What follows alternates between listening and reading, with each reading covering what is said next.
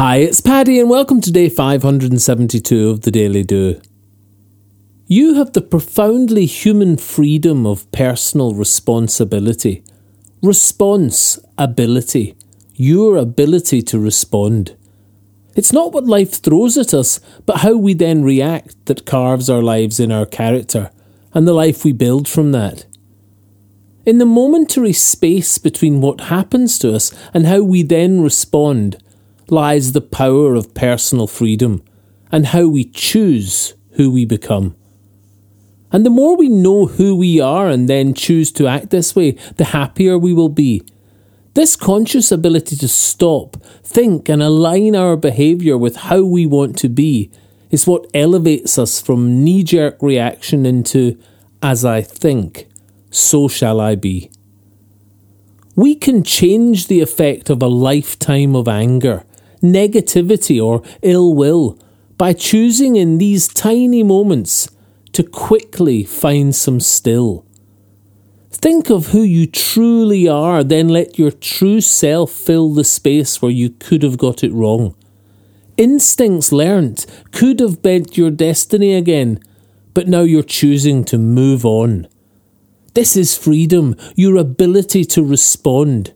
Response ability, conscience, self-awareness, imagination and independence, all condensed into tiny moments of who we will become. Our behaviour, our actions, the outside demonstration of what we are within ripples out into the world and folds back on us from inside out to outside in. Life has moulded our reactions. Instinct too quickly pulls our strings. But we have the power of responsibility. And in these split-second moments, you can find some still. A breath, a thought, a conscious choice of how you will respond. And in that pocket of your future unfolding, you've changed, seized freedom, and grown. You have the profoundly human freedom of personal responsibility, response-ability, your ability to respond.